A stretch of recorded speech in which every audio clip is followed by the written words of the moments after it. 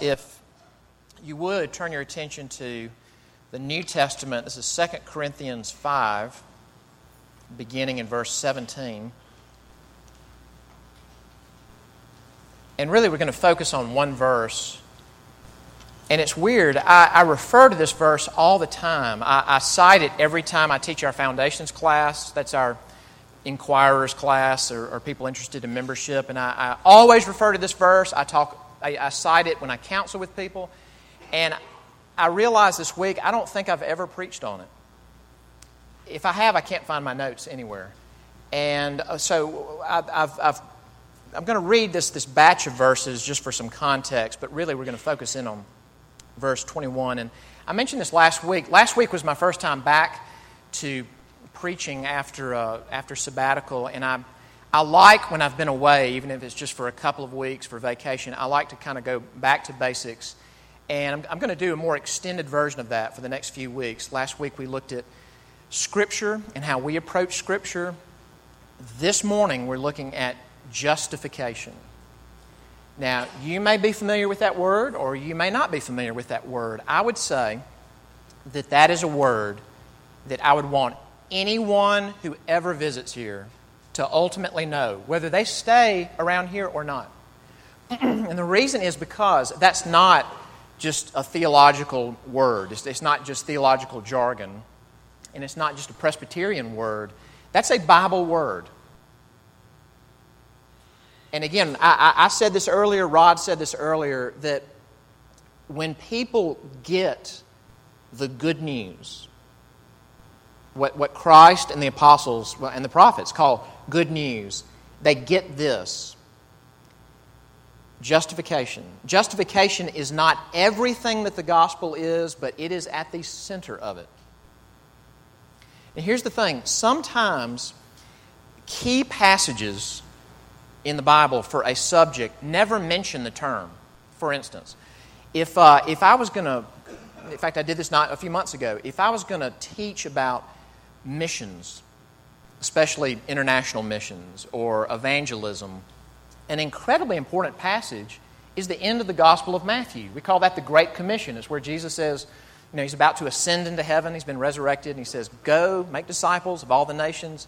But that text never uses the word missions or evangelize or evangelism. So the term is not there, but you've got to look at that passage when you think about those topics.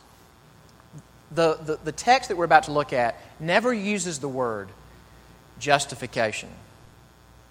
But it is absolutely about it.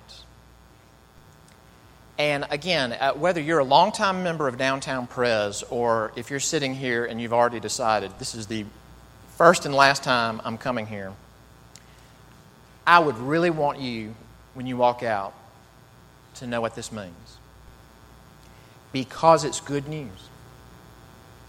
It's good news for bad people. 2 Corinthians chapter 5, beginning in verse 17. If anyone is in Christ, he is a new creation. The old has passed away. Behold, the new has come. All this is from God, who through Christ reconciled us to Himself and gave us the ministry of reconciliation. That is, in Christ, God was reconciling the world to Himself, not counting their trespasses against them, and entrusting to us the message of reconciliation. Therefore, we are ambassadors for Christ, God making His appeal through us. We implore you, on behalf of Christ, be reconciled to God. For our sake, He made Him to be sin, who knew no sin, so that in Him we might become the righteousness of God. Amen. Let's pray together.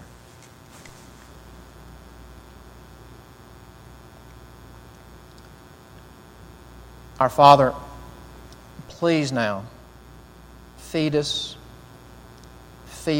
the food that we need, whether we feel hungry or not, whether we feel our need of the food or not. Feed us as needy people, hungry people, with the food of your word from your generous hand. And we ask this in Jesus' name. Amen. This past week, I was talking with someone, and we recently had been to funerals, and we've had several members who've lost someone recently. That we prayed about that. But we were talking about something that we have observed or heard from older men who were married, and they outlived their wife, and they became widowers. And we were talking about that something that we had heard from their account of their experience is that one of the worst parts of it. Now, at least two examples that we were talking about were Christian men we knew. It was the torture inside of beginning to vividly recall severity toward one's wife. And the feeling that, to your bones feeling that it did not help, and generally it hurt, and almost always it was too much, and now they're gone. And it's the unfixability that's the torture. And some of you may not, single, married, divorced, whatever. It may be that you've never been in that situation, but you have lost someone, and you felt that dynamic with the person that you lost is after just the initial sense of loss, the initial grieving. Then when the recollection really started, it's the recollecting of the things I said and did that I so regret, and I so wish I could erase them or reel them back in, and I can't. And it's the unfixability of it that's the torture. Now here's the thing. Our problem that Rod talked about of sin, our problem of the fact that we show up not right with God, and that was a great phrase that Rod used, we act out. That has all kinds of manifestations. And a lot of those manifestations, we don't feel yucky about it. We may feel great about things that we're doing that are just loathsome to God, and we don't know it yet. But what I want to think about is the times where we do feel it. Now, we don't feel it like we could or should. But it's the feeling of, what do you do with the evil that you've done that is unfixable? Because now I can't go apologize. And really, that gets at the heart of justification. Now hear me. Justification is not primarily about me being on the same page horizontally with other people. The heart of justification is me being, in the language of 2 Corinthians, reconciled vertically. But the concern is this. What do I do with that thing that I have felt toward other people that I can't fix? What do I do about my sin? 2 Corinthians 5:21 is one of the most lovely, simple, I say simple, and I was killing me this week with how to say this in a sermon. And I feel completely overwhelmed as I'm standing up here about what all I want to say. And that's why I'm going to try to discipline myself to, we're going to talk about one verse.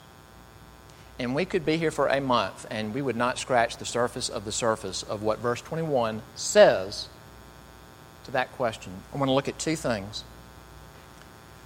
What did Christ become? And then secondly, what is it that sinners might become? What did Christ become, and what is it that sinners might become? Now, the verse it states things clearly and kind of starkly. What does it say that Christ became? Verse 21. For our sake, He made Him. Now, just so we all know the grammar here, in case you didn't catch it, the He made, the subject, He, is God. The direct object, Christ. Him is Christ. For our sake, He made Him to be sin who knew no sin. Now let's sit with that for a little bit. First off, what he became means that something changed. What changed? It says that Christ knew no sin. Now that's really an interesting statement. Because if you read the Gospels, something that you'll pick up on pretty quickly is that Jesus of Nazareth had a masterful understanding, definitive understanding of how sin works and how sinful dynamics play out in real people's lives in a real world.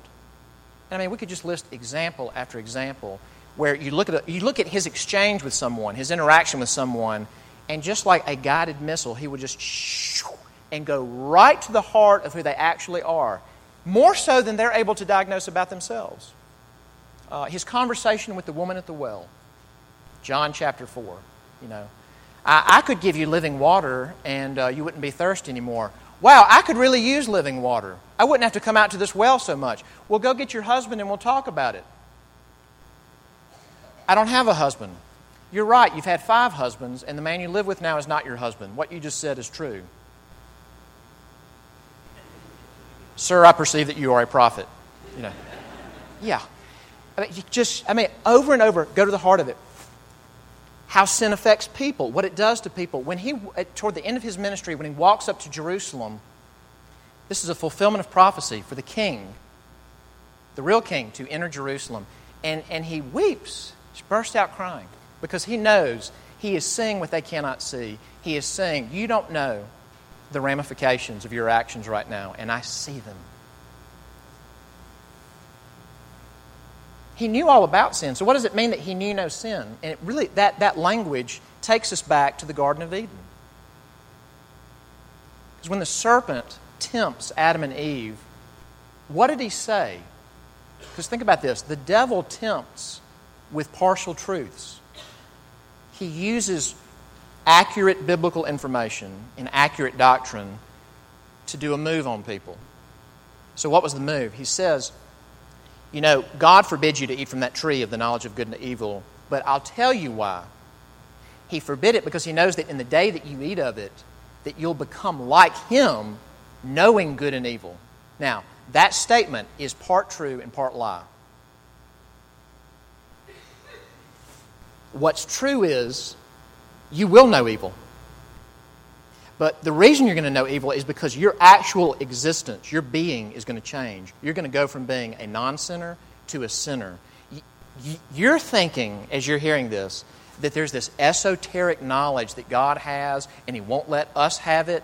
And wow, if I eat this thing, I get this knowledge that He's being stingy about, that He doesn't want me to have. And what the devil knows is, no. When you eat that, you're going to know it by doing it. And they did. They knew there was such a thing as disobeying God, but when they ate, they knew it from experience. Now that's what Paul is saying. Christ knew all about sin and could describe it more accurately than anyone, but He never knew it from experience. That's what He was before. So what did He become?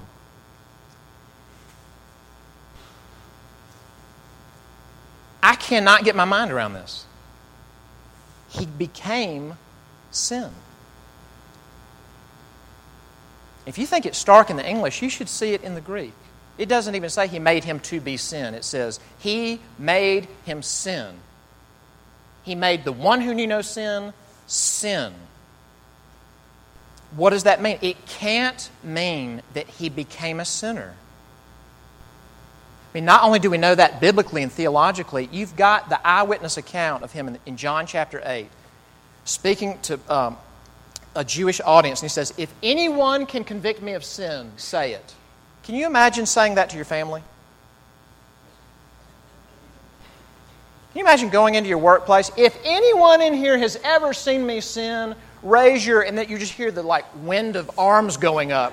It's like, okay, that's a forest of arms now, stop. I never need to pose that question to my family because I know the answer. And Jesus could stand up in front of people that He was with all the time, say, if you've seen me sin, if you can convict me of sin, say it. Crickets. So what does it mean He became sin? It means that by the hand of God, and in a way that we cannot totally explain, God made His Son, Jesus Christ, to become so identified with sin. And let's be clear here from other Scriptures, not just generic sin, but something that the Scriptures insist on is He doesn't just bear generic sin. He bears the sins of His people. He doesn't bear the generic sin of His people. He bears the particular sins, the actual sins, the totality of which Paul is saying is sin. He bears that for you shall call His name Jesus because He shall save His people from their sins. He becomes so identified with actions that He did not do that here's the amazing thing. Not only from the vantage point of God the Father is it as if He actually did those, and ends up being punished accordingly. But just as amazing, Jesus Himself begins to see Himself that way.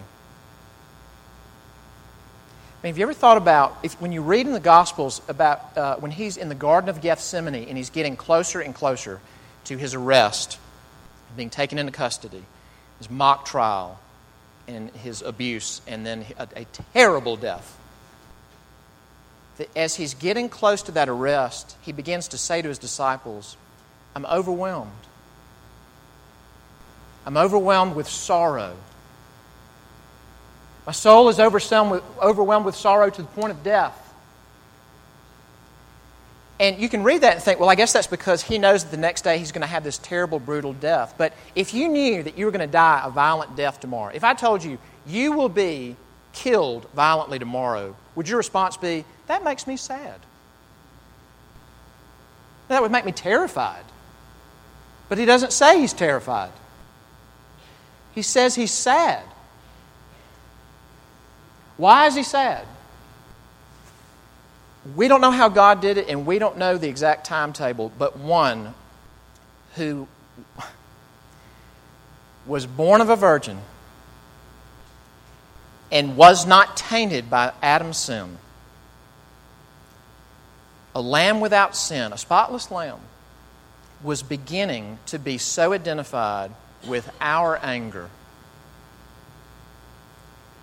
and our lusts and our severity and our stinginess and our apathy and our hate so intensely that it was registering in His emotions. Why did He do that? You know, that's always a good question when you're going to do something. Why am I doing this? And what's the benefit of me doing this? If I decide not to do that and do this, what's the benefit? What was Jesus' gain by becoming sin? At a personal level, nothing. And that to me is the window into the beginning of verse 21. Because what does Paul say? Why does he do this? For our sake. And that is a translation of two Greek words, and the Apostle Paul loves these two Greek words, and he uses them a bunch in his letters. He says, for us. Paul never got over that. That God does what God does in the gospel for us. And before we go any further, whether you are a Christian of many years or whether you're here as a first-time visitor, just listen. I'm going to dip out of this just for one verse. Another verse by Paul, Romans 5:8. God shows His love for us in that while we were still sinners, Christ died for us. And he says that in his letter to the Romans after he has just gone into detail about the wickedness of humanity and how much we deserve the wrath of God. And then after that, not before it, he says, God is for us. And He's doing things for us. And He sends His Son, and His Son lays down His life, not against His own will, but willingly for us. So that what will happen? This is the second point. So that sinners might become the righteousness of God. What is the righteousness of God? Can y'all call off all your plans and stay in here for the rest of the week, and we'll unpack that. The righteousness of God is actually a phrase that is used a lot in Paul's letter to the Romans. Some people would say that phrase is the subject of the book of Romans. The book of Romans is about the righteousness of God. If you read Romans, what do you learn about the righteousness of God? Well, there's different ways to come at it. The righteousness of God is what is causing God, when He looks at sinful humanity, to purpose to punish sin. The righteousness of God is the dimension of God's character and perfections that causes Him, when He looks at sinful humanity, to purpose to pour out His wrath on violations of His law. The righteousness of God is also something that is put up on display at the cross, Paul says. The cross shows you the righteousness of God. Well, how does it do that? It's a picture that when people rebel against me, God, this is what they deserve. Not just the physical suffering, but the part that you can't see that's breaking this man's heart and making him cry out, my God, why have you forsaken me?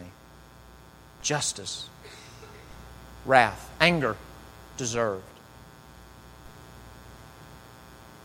Well, who's up there? Shouldn't we be up there? You being up there won't take care of my righteousness. For someone to be up there and take care of my righteousness, they would have had to perfectly obey my righteousness. Perfectly keep my righteous standards in the law and the prophets. He did, and none of you can. That's why He's there, and it's for you. And Paul says it's in the gospel, because we just talked a lot about wrath, anger, justice, but he says it's in the good news that God shows His righteousness. Now you try to tie all that together, and then Paul says in this letter, Christ became what He became so that sinners can become the righteousness of God. What does it mean, become? It's parallel to how Christ became sin. Christ became sin, but did He ever do acts of sin? No. Was He treated as sin because He Himself did acts of sin? No, never.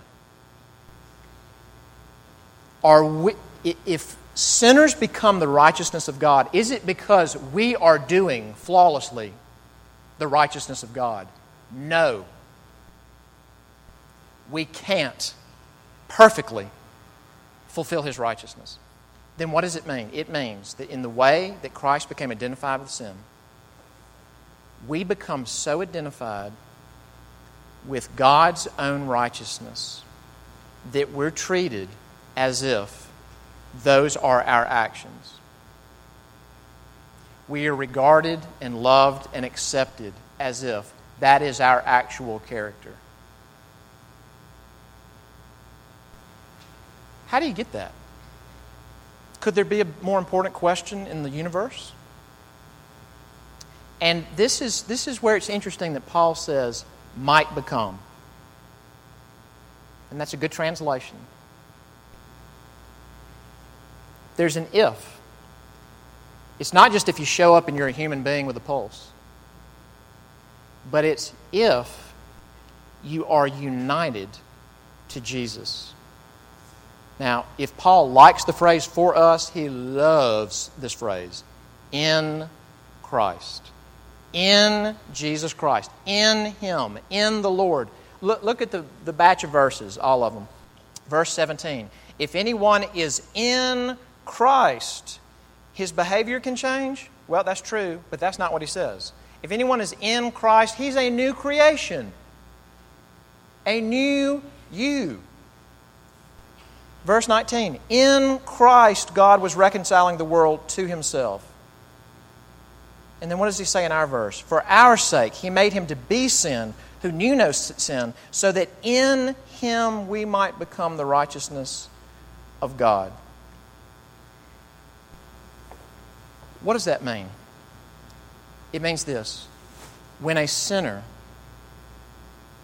who may not be able to explain justification by faith, when a sinner hears the good news and says to God, I cannot be the righteousness that I need. I cannot ever obey enough to make myself right with you. And you're saying that I'm not reconciled to you until you make me reconciled to you.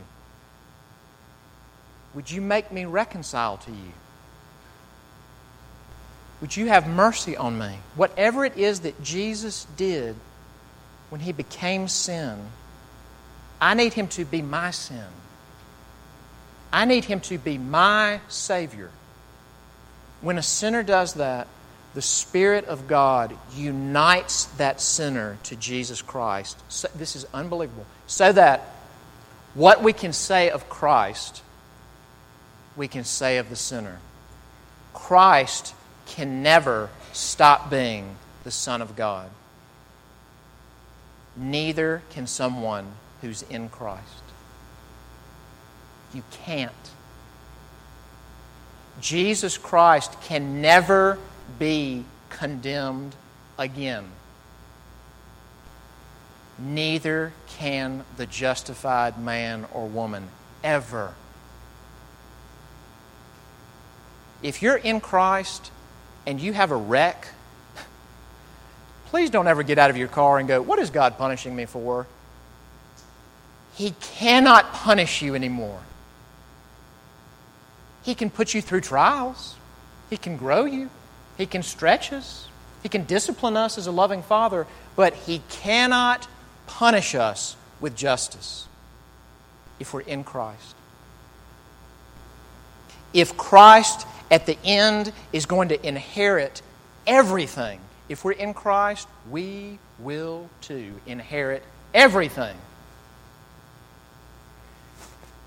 Well, where does that leave us? If you're here and I'm throwing the kitchen sink at you this morning. It's a good kitchen sink, but I mean, the fire hose is on. And your head may be swimming and you may be thinking, okay, look, let me tell you where I am. Here's where I am. I just want to know I'm right with God. You know? And that's different backgrounds here, but if you're from a church background, the way that might look is, I am so tired after sermons or after some Christian talk that I hear somewhere that I feel like I need to pray the sinner's prayer again. If you even know what I'm talking about, the sinner's prayer. I need to say, Jesus, come into my heart again. Let's just kind of make sure again that, what does he say in this text? What does he say? Paul says, we are imploring you on behalf of God, who's the author of all this stuff, be reconciled to Him.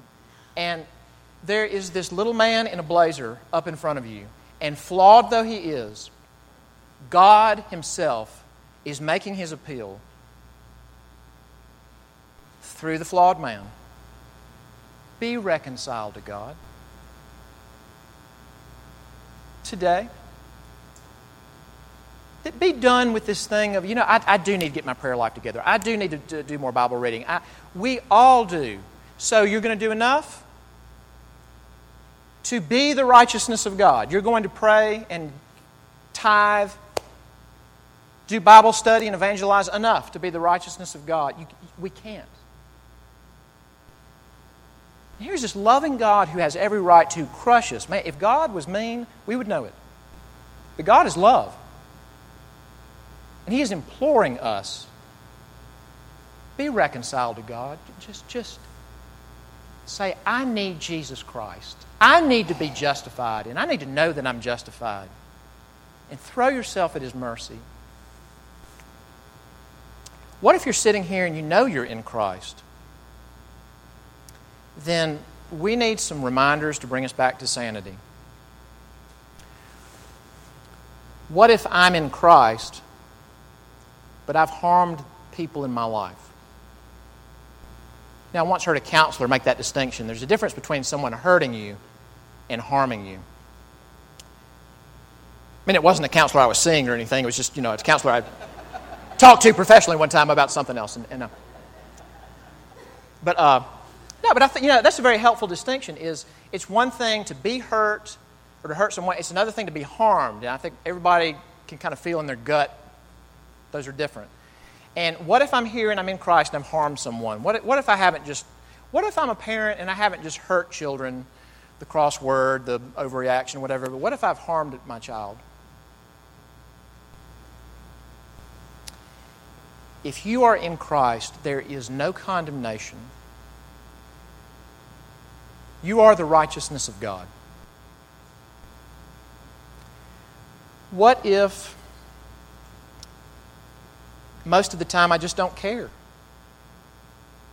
Like I believe this stuff and I believe that I'm in Christ. I'm here because I actually believe this stuff. But most of the time I feel so spiritually flat and cold and bored about the whole thing, I'm neglecting the crud out of the Bible and prayer. If you are in Christ, there is no condemnation. You are right now the righteousness of God. And you may be thinking, if you tell people that, they're not going to read and pray. If we do not tell people that, they won't read and pray. We won't read and pray.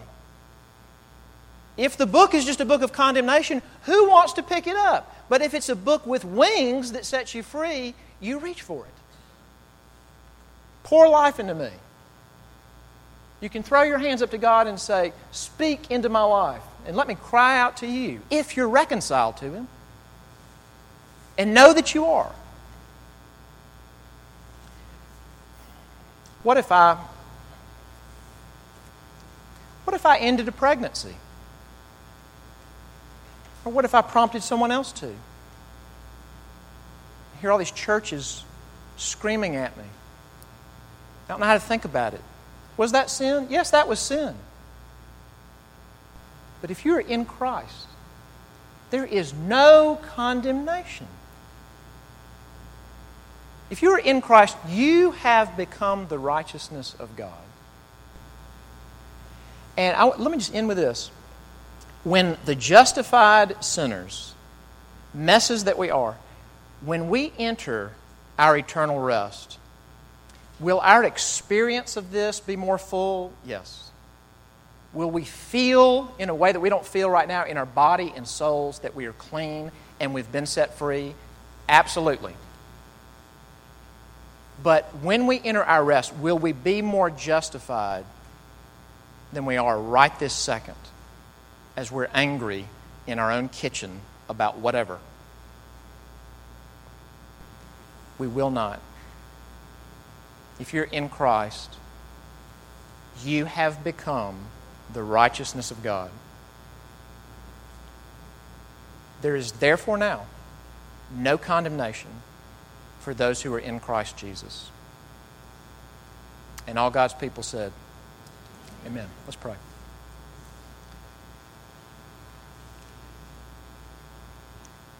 Father God, we praise You that You sent Your own Son because You love sinners and You sent Him for our sake. King Jesus, we praise You that You came and gave Your life, not unwillingly, but willingly for our sake. We praise You, Spirit, for how You take these truths and You drive them into the heart of men and women and children for our sake. that you cry out and pray for us with groans for our sake. Lord, open our eyes to what you are saying in the good news. In Jesus' name, amen.